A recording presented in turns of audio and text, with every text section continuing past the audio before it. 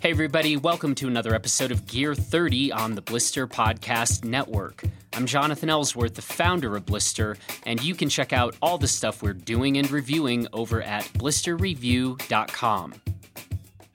Last week I talked to Will Ritter, the founder of the biggest splitboard binding company in the world, Spark R&D, about the origin story of Spark R&D, being based out of Bozeman, Montana, and building all of their products in Bozeman.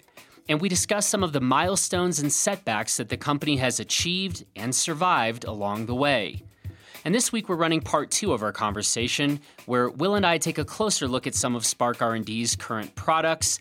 We get into the old hard boots versus soft boots debate, and Will talks about collaborating with other snowboard and ski binding manufacturers like Cast and 22 Designs. And so, let's go ahead and jump back into it with Spark R&D founder Will Ritter. Pick one product, one of the new products to talk about. So my favorite, thing we have going next year, because I'm not just the president, I'm a client, but we have our pro series of bindings coming out for this next year, which is something that people have asked for over time.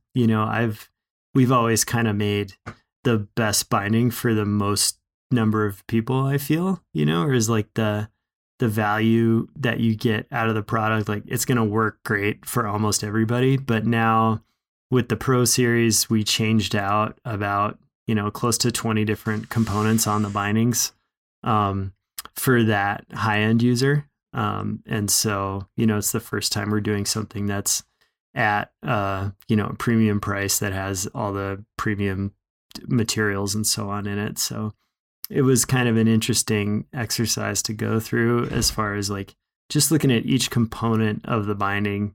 And, a lot of it was like materials changes or, like we're making the heel loop screws for the first time, and getting into that depth of nerding out on this product, where it's like, hey, if we make this screw ourselves, we could save we could save like 6 grams on this thing, and make a screw that like probably costs us $1.50 instead of buying one for 14 cents, so it's a lot of stuff like that. So that was fun because it just covered a lot of ground on, we switched out the straps on the bindings. You as a skier, Pebax is a well-beloved material in like the boot world there. And I had been seeing that over and over again, walking around at trade shows and stuff. So we got some of that in last year because our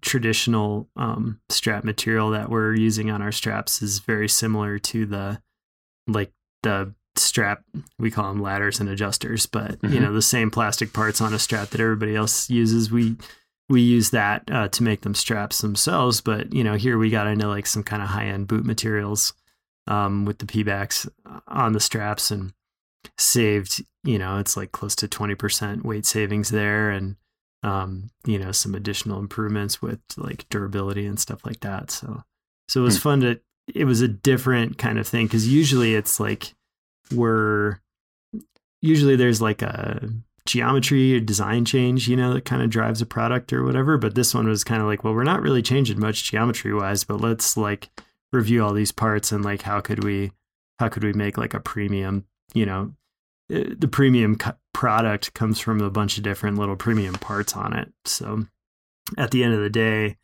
we, shook out a bunch of weight on the parts or on the bindings themselves and are, making the lightest, most functional splitty binding in the world at a good price, even at a bit of a premium. So, so that for me, that's my favorite this year. And, also too, I just like to get out there for long days when I can. And, it's just that binding's great. It helps that, every gram counts. So. Yeah. I want to ask a question from our snowboard editor, Andrew Forward. He wanted me to ask, can we expect a drastic change in Spark's splitboard interface? He asked a longer question than that, but I'll be tantalizing. Yeah, I mean, in the short term, no. Okay. We have done our, in the last couple of years, we did our, Spark pucks came out previous to that, we were always built off of the volley pucks. But we wanted to add, more response and more adjustment than what you can get with the volley stuff. So it went from a situation where you could probably get your stance like about where you wanted it to, and the pucks themselves had quite a bit of flex to them, which some people like and some people don't, so we were able to, again, update that design wise and went to a kind of a composite puck where there's an aluminum center disc and then a plastic outer, whereas the volley stuff was full plastic. So bumped up stiffness there and then added, probably better adjustability than most people have on their resort boards. So you can get your stance just right, which, for a snowboarder is pretty huge. And then, just a lot of like fine adjustment as far as like the toe and heel centering of the binding. So, a fair amount of that is user preference, but, you could imagine even as a skier, if your heels are hanging way off one side or your toes are hanging off the other side, how that's going to cause problems for you trying to turn both ways and so on. So we came back last year with a canted version of those pucks. And so that, a fair amount of our soft booters like that. But that one is really big for the hard booters as well, having that canted setup since they don't have as much flexibility in the boot. It just helps you stand with your legs apart to have a canted setup there. So in terms of the interface, at least in what's coming down the pipeline in the next, year or whatever, it's staying pretty much how it is, but there's always something we're thinking about, and, would certainly be stoked to have some aha moment out there and change things up in a big way. But, people do seem to get, they're like, well, this volley thing, like this has been around since 96. And actually the system that came before that, Fritchie and Yuli Bettenman and these other folks that only like super split nerds will know about was also a similar thing where it was like the kind of tongue and groove, like slide on style. That was even earlier until like back to like 88 or like 85. But, the flip side of that I ask, especially to you as a skier, it's like, well, when is the ski binding going to totally just change into something completely different? It's like, looks like to me, you guys have, there's improvements, from my outside perspective. They've, the release has gotten much more predictable. You've got AFDs and all that jazz. Things are, it's just nicer materials, stuff's more durable, lasts longer, whatever. But in terms of the basics of how someone gets in an alpine binding or even a touring binding with a few exceptions, that stuff's not changing, super duper drastically either, to that point where it's like one of my cousins, when he was in college, he was like, we have this project, we're going to like redesign the bicycle. We're just totally starting from scratch, whatever. And I was kind of like, yeah, but I think it's pretty like optimized, like the way a bike works or the way an alpine binding works or, the way our stuff works. And I am, I give our customers and dealers the fits with like compatibility stuff because I don't really care about it that much. And so, I'm the kind of, our Spark's the kind of company that would have, hey, yeah, like our heel loop changed by this number. So like, if you have this binding from this year's, you need this one. And if you have it from these years, you need this other one, and it's like kind of gets more like mountain bikey in terms of the compatibility stuff. Yep. Whereas like, my counterparts over at Burton, they value compatibility way more. And it makes sense because they're ginormous and make a gazillion units and, are trying to just have like, for the most part, they have like two different styles of buckle, and any high school service kid working at whatever resort can fix some kid's binding when they bring it into the shop, and so for me, I'm much less constrained with that stuff than most people are in snowboarding. So, I guess to sum that up for Andrew, I don't have anything immediately, but when I do have that thing, that is going to be like holistically better. Like you're going to see it because I'm not afraid to bring it out, Yep. But I think, consumers in general get like so innovation hungry that it's like, as they can start gravitating towards just different, not necessarily like different and better, which I'm sure is, you spend your whole life in that zone with how much testing you do, and it's like, think about that with like a ski or a snowboard where it's like, well, you've got generally a wood core with, fiberglass and other things laminated onto it. And that makes a freaking awesome ski and snowboard. And it doesn't change insanely drastically, even by the decade on some of that stuff. So, you got to watch out for the new and different when it's just like, well, is this holistically better?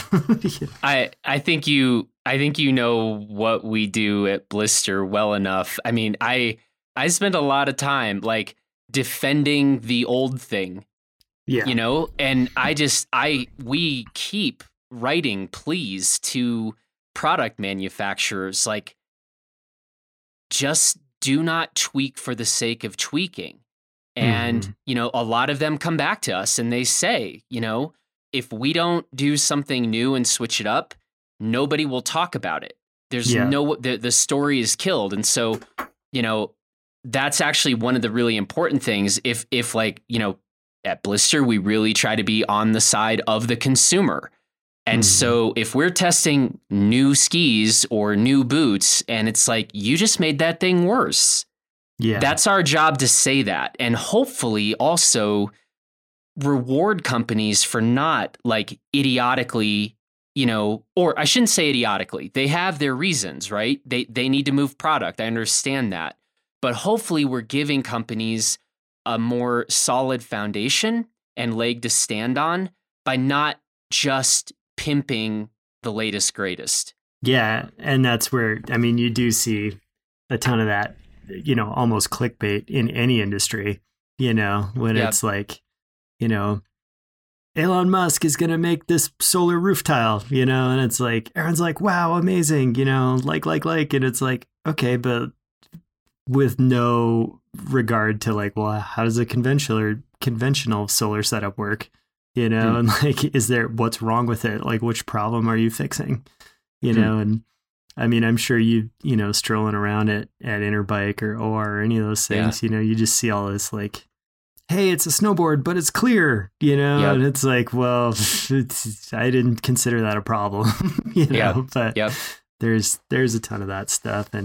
And I would say too, probably my counterparts that make alpine ski bindings, they would probably say to me like, well, hey man, that binding may look like a binding from the 70s, but like actually everything has changed, and, kind of on our side as well. It's like, well, yeah, our bindings slide tongue and groove onto pucks the same way Volley stuff does, but the way our climbing wires work is different. The way you keep the binding on in ride mode is different. The way you keep it on in tour mode is different, all this stuff. So it's like, yeah, there's a fundamental that's in common, but there's actually a lot of changes around that.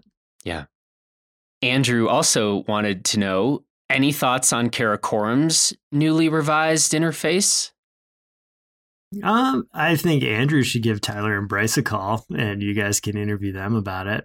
Okay. And let them do their part. But yeah, I keep a pretty close watch on what, the other companies are up to, but I generally say less rather than saying more. So. Oh, damn it. Yeah. I was trying to get some shit talking started here. We always try to bury the shit talking, somewhere in the episode. Yeah, no, it's, and to that end as well, like I am lucky for the most part to work in an industry where it's like that kind of stuff just generally doesn't go on a whole lot, where it's like, Okay. Especially right now with like midterm elections and stuff going on, there's so much of that, like You've had your fill. slinging going around, and like luckily for us in the split board and even more so like split board binding world, we have, politicians could learn a lot from us with how we just, act around each other and all that jazz. So, you don't have to scour the internet too hard to find,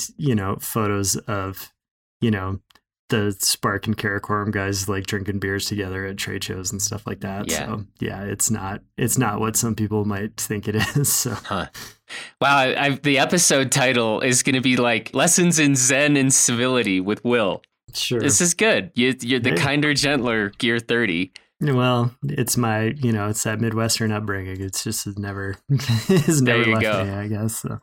I like it. You brought up boots. I feel like we should talk about hard boots versus soft boots. Age-old debate. Obviously, hard boots kind of get the nod for alpine performance, but, just this is kind of one man's opinion, question. Do you think that the kind of improved alpine or downhill performance of hard boots, is it worth the compromise of the snowboard feel that you get from a soft boot? Sure. Yeah. And, for us, it's kind of the other way around where it's like the touring, there's some really nice touring and, just mountaineering advantages to the hard boots, which that user really gravitates toward. And then, for most folks, when it's time to take that board down the hill, feel like there's a number of setbacks on the riding side of things, with the hard boot versus the soft boot. But, again, it's just all what bothers you more when you're out there, as far as like the touring performance of a soft boot versus the downhill performance of a hard boot. While vocal, the hard booters are in, quite the minority. It's less than, 1% of what we put out there, if I'm doing my mental math correctly off the dome. But, it's also like everybody gets started on soft boots. So if it were the other way around, things could be different. So, but I think there's, that's getting into a lot of user choice kind of stuff. And so, there is not, it really depends on the person first. If you were to just like evaluate those things, on their own, on the average, whatever, there's not a clear cut, like, based on this 10-point test, this is the superior system over the other, so there's a lot of things to like. I feel like my friends in the soft boot design world could look a little closer on a lot of the AT stuff that's going on out there as far as putting in cool features into a soft boot that would help you out for touring. And my friends at Burton, I'm on a boot that they have that's called the Tourist, which has a lot of elastic built into the rear of the boot, which, helps it flex for touring. And so that certainly helps, as far as someone making, a full on like Dynafit style, like pivoting upper soft boot. There's some good work going on out there with like Jeremy Jones's boot at 32, where they have like a panel that kind of releases on the back to get you a little more stride. And then Solomon has a boot coming out this year that looks really cool, that does have, a lot more of a pivoting upper on the boot to help out with touring. But a lot of that stuff too, it's like, well, that's going to help you out for like approaches and stuff like that, but not necessarily once you're actually climbing what you want to ride. I don't know too many people who are on their higher climbing wire, but are like deep knee bending their way up the skin track, Yeah.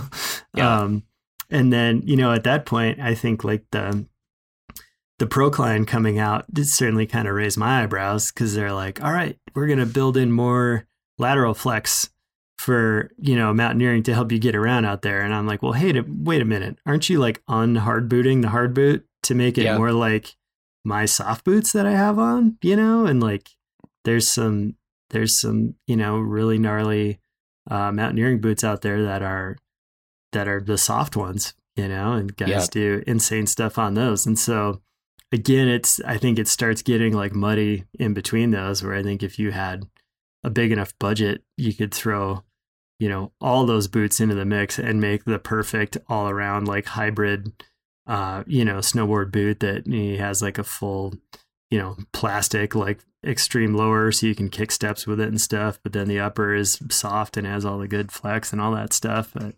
that's a question I see pop up all the time when people are like, how come no one's making a split specific like hard boot, and it's just it's a numbers issue, as far as like, there's not that many users calling for it. And then the tooling price getting into a hard boot, that is not for the faint of heart. You're talking 6 and 7 figures to do that kind of stuff. So, it's gonna be a minute on that front. So, but it's great. It's really fun for, me as a design challenge to get out, like we did, revised our hard boot binding last year. So I got some days in on hard boots, and it's fun to just, get out there and do it in a different way and see what the pros are and see what the cons are. And, it's certainly eye-opening to,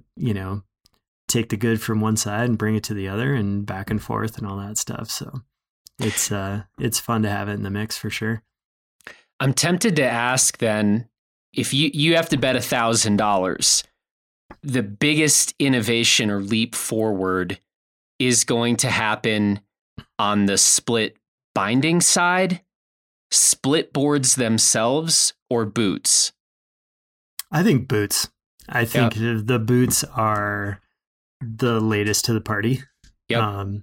And so I think that's the one for sure. But it's also like the most difficult and most expensive part of things as well, and like for me, it's like, even year one, I was able to put out our bindings in one size, and like boot manufacturers don't have that luxury, or it's like they have to come out with a full size run, generally pretty immediately. I'm sure there's stuff out there where it just comes out in a, men's 8 through 10 for year 0, just to like get things moving, whatever. But there's an enormous amount of tooling and expense. And then just the variation in feet out there is really gnarly to deal with, and it's similar, but not as bad in the soft boot world, where it's like, I'm lucky I have a Burton foot, my friends that have narrow feet, it drives them bonkers, it's similar, but not as bad as, you may have a Garmont foot and not a Scarpa foot and all that stuff, that the touring folks, ski touring folks have been challenged with for a long time. So, feet vary like crazy, what people want to do vary like crazy. And so, boots are really, really hard. So there's a lot that can be done there, but there's also substantial expense to do anything in that zone. So we've talked obviously about bindings. We just talked about boots. How happy are you with the current state of split boards themselves? As a kind of generalization, are the boards themselves these days, do you think, pretty dialed in? Definitely still need to see some evolution. What's your take on that? Mm-hmm. I mean, like any, even just on the resort boards thing, like boards now are awesome in general compared to what we had in the past. I mean, we've got some, 10, 12-year-old boards around the shop here kind of hanging on the wall as decorations. And you pick the things up and they're just tanks, and they flex like a 2x10 and whatever. And so, just general board, and ski manufacturing has come so far that in general, the boards are super duper dialed, and the folks that get to start split boarding now with these awesome shapes and high quality materials, along with, a nice binding and interface to make it go. I mean, they're hopping on boards that would have, would have blown minds even just on the resort, I think, back when we got started. So that stuff's doing very well. You know, for my personal tastes, I have this carbon habit now, which is kind of problematic, where it's like I am starting to really, I'm on that train for sure, you know, where I'm kind of now where I'm like, can I now have a rock carbon splitty, you know, because getting on my glass boards now just kind of bums me out. But again, that's also just the kind of rider I am, where it's like I really have fun on these long days and just want to get around fast. And I think the boards, you know, that's come a long way and they ride great. But, you know, it is kind of a differentiation because I don't think most guys would be that psyched to hop on one of my carbon boards and go and like smash through like resort chunder all day long. Yeah. Whereas they can do that on their glass splitties for sure. You know, and I mean, there's plenty of people out here that they just don't necessarily have a resort solid anymore. Or if they do, it's just a financial consideration. It's not because they don't like how their board rides or whatever. And so, you know, I'm more nichey on the board side of things because I want to see more fun shapes in really light carbon stuff. But I know that that's really expensive and, you know, is going to be a small percentage of the overall board production that's out there. I think it's an awesome time to be a split boarder because, you know, I started a count myself before trade shows this last year on like how many brands were making split boards. And I'm up over 65 now. And wait, so you've counted that there, say that again. More than 65 companies make a split board.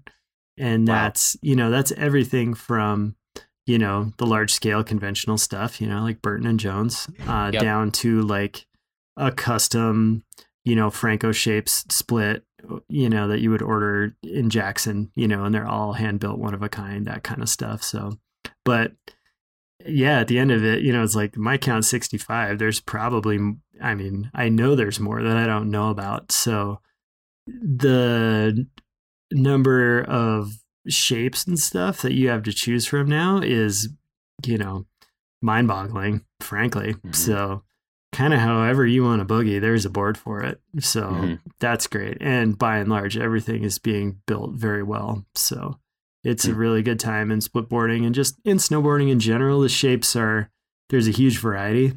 And so you can, whatever you're into, you can find a board for it. So it's pretty cool that way. Whereas when I got started, you know, you had choice of, you know, a Volley, a Burton, a Venture, a Prior, or cutting your own board in half, you know, and that was how people solved the variety problem back in the day.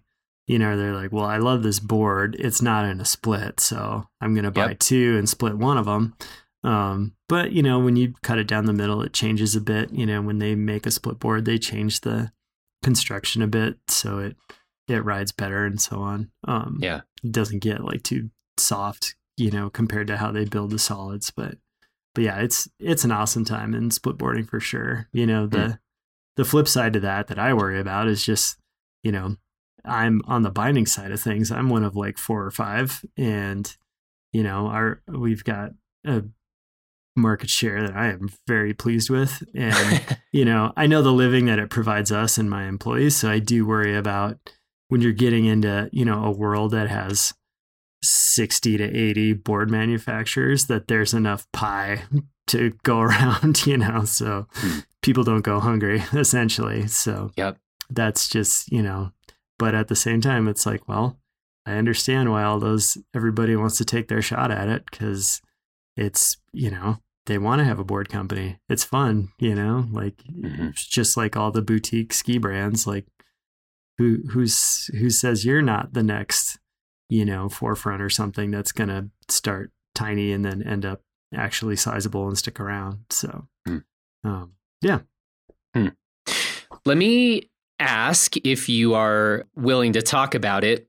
I'm aware of at least a couple sort of collabs that you are involved with. Are we allowed to talk about this? I got clearance from my collaborators before our call today. Oh, so, very smart. Yes, I've been greenlit to talk about collaborations. So because we started our conversation talking about a whole bunch of collaborations that's what you did, right?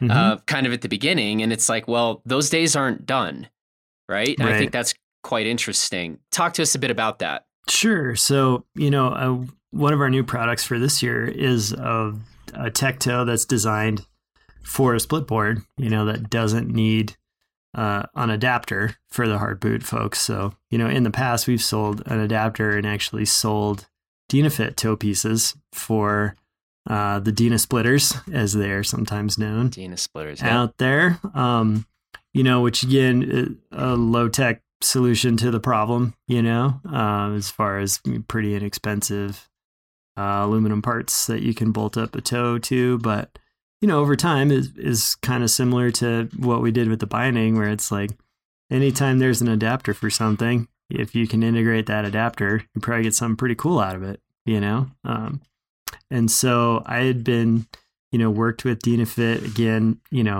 another great company, great people, Drew Saunders for sure is in our homies to thank list as far as like taking a chance on this weird, split binding company and selling us parts, especially for, an AT brand with their reputation. A lot of them would just be like, well, the right answer is always no when the snowboarders come calling, just because that you could dilute the brand or they could do something weird, whatever. So, so I had been in touch with them, and a couple other AT binding brands over the years. So just looking, kind of the same thing where it's like, hey, could you sell me like just these parts of a toe piece, and then I'll make my own base so it can just get directly mounted to the conventional split board hole pattern. And I had a lot of conversations with people on that front over time. But short answer is, like, yeah, we're not into that. And I get it, because they were like, well, we don't have control over it. It wouldn't be made by us or tested. We're not interested in just making you that product in the first place, because the numbers are tiny and all that kind of stuff. So I had been, shopping around looking for a company that would do that. And then saw that, I had been in touch with Lars over at Cast Touring over the years. We had, sold him some Dynafit toe pieces, actually, which was funny that he had to cross over to the dark side with the snowboarders to buy Dynafit toe pieces because he couldn't buy them himself directly. But over time, I saw that Lars, took the leap and was like, hey, we're going to develop our own toe piece, and I got in touch with Lars and I was like, hey man, I saw you're doing that. And, I was like, here's what I want to do in split boarding. He's like, great, let's make a deal as far as like, this thing still needs some more refinement. So could you guys help us a bit on the development side? And then could you help us on the manufacturing side? Because they're going to outsource the machining anyway. And so they're like, well, how about you do that? And we're like, great. So got to tag team that project with Lars and my guys this year as far as getting this ready to roll. So yeah, we collaborated with Lars and also with Chris over at 22 Designs there. And also are collaborating with Phantom, which is another hard boot only split binding that's out there. And John's a good friend there. And so we're making them a toe piece as well. So essentially between these four companies are helping to bring out this new tech toe piece for, those four companies. So that's very cool. Yeah. So, and I mean, they're relatively in the neighborhood. They're down in Driggs there. So it's about, 4-hour drive. So it's just been cool to see us each like bring something to the table that can help each other out. And, also just kind of learn from our different companies, because everybody approaches things in a different way. So, it's cool that, I got to go to the skiers, for help with this thing, but they get to go to the snowboarders for help with manufacturing and stuff. So it's a, it is the anti knuckle draggers and two plankers, stereotype that you might expect. So yet another lesson of peace and bringing people together for the people who are still stuck in the 1980s when skiers aren't supposed to like snowboarders or vice versa. This is wow. This podcast is what the world needs these days. That's right. So thanks for setting the example for Americans everywhere. Politicians, please, listen to that part twice. So yeah. Yeah. Oh my God. Yeah. We need to elect, like you and Lars, you guys can president and vice president, maybe? No, there we go. Not at all. Not negative. Nope. I mean, honestly, given some of the current options, I might roll the dice on you two. No, I know what I'm good at, and that's not. It's not that. That's not my zone. But people that are talented on that front, I have nothing but respect for. So. I should ask, what's the best question I haven't asked you? Oh man, I should have been ready because I've listened to, most of your podcasts. So I should have had one on deck, but it always sneaks up on you. Yeah. I guess, the question would be, what's a secret to spark success that nobody or that isn't on most people's minds? And, the answer to that question is my lovely wife, Becca, who is our CFO and my partner in an infinite number of ways, because I am kind of the analogy that, I use a lot is that, I spend most of my time thinking about what we're going to be doing in a year, or a couple years down the road. So I'm kind of the kite that's up there, looking at the future, and I'm not afraid to think about like really weird things because, really disruptive things for us because it's, it's theoretical and there's time to figure it out. And, Becca is kind of the string and the person on the ground that's keeping me from just flying away and our eventual doom, as far as like she is very, she's a complete wizard at the numbers, I mean, it almost gets kind of creepy when she's like, yep, here's my budget for this year for this thing. And she's like, oh man, I blew it. I was off by $7, and it's just like, who's, what did you sell to who to like be so talented at this stuff? Wow. She somehow manages to do that stuff. And then also like, does a ton of like just brand work with our graphics and marketing and sales department, where she has a ton of talents there is, if you like the colors, that's kind of the old joke. It's Becca. With companies. It's like, ask the wife of the owner what her favorite color is. And that's, that's the one you're going to see come out in the binding line or whatever. So, but yeah, she is, I'm certainly way more out there. She is like a lot more conservative. And so it's a very happy medium, there. But in common, we both work our asses off and, generally are trying to do, whatever we're doing, we're trying to do it to a very high level. So, so yeah, that's the, everyone thinks it's like just me and like my weird ideas that have like made this go, but that's part of it. But like, this building, we wouldn't own this building without her. That's our solar array that went up this year. Like that was like pretty much all on Becca's plate and is, wait, you need to say something about that. Yeah. By the way, I'm just telling you right now, we're going to have a different conversation down the road about solar. Sure.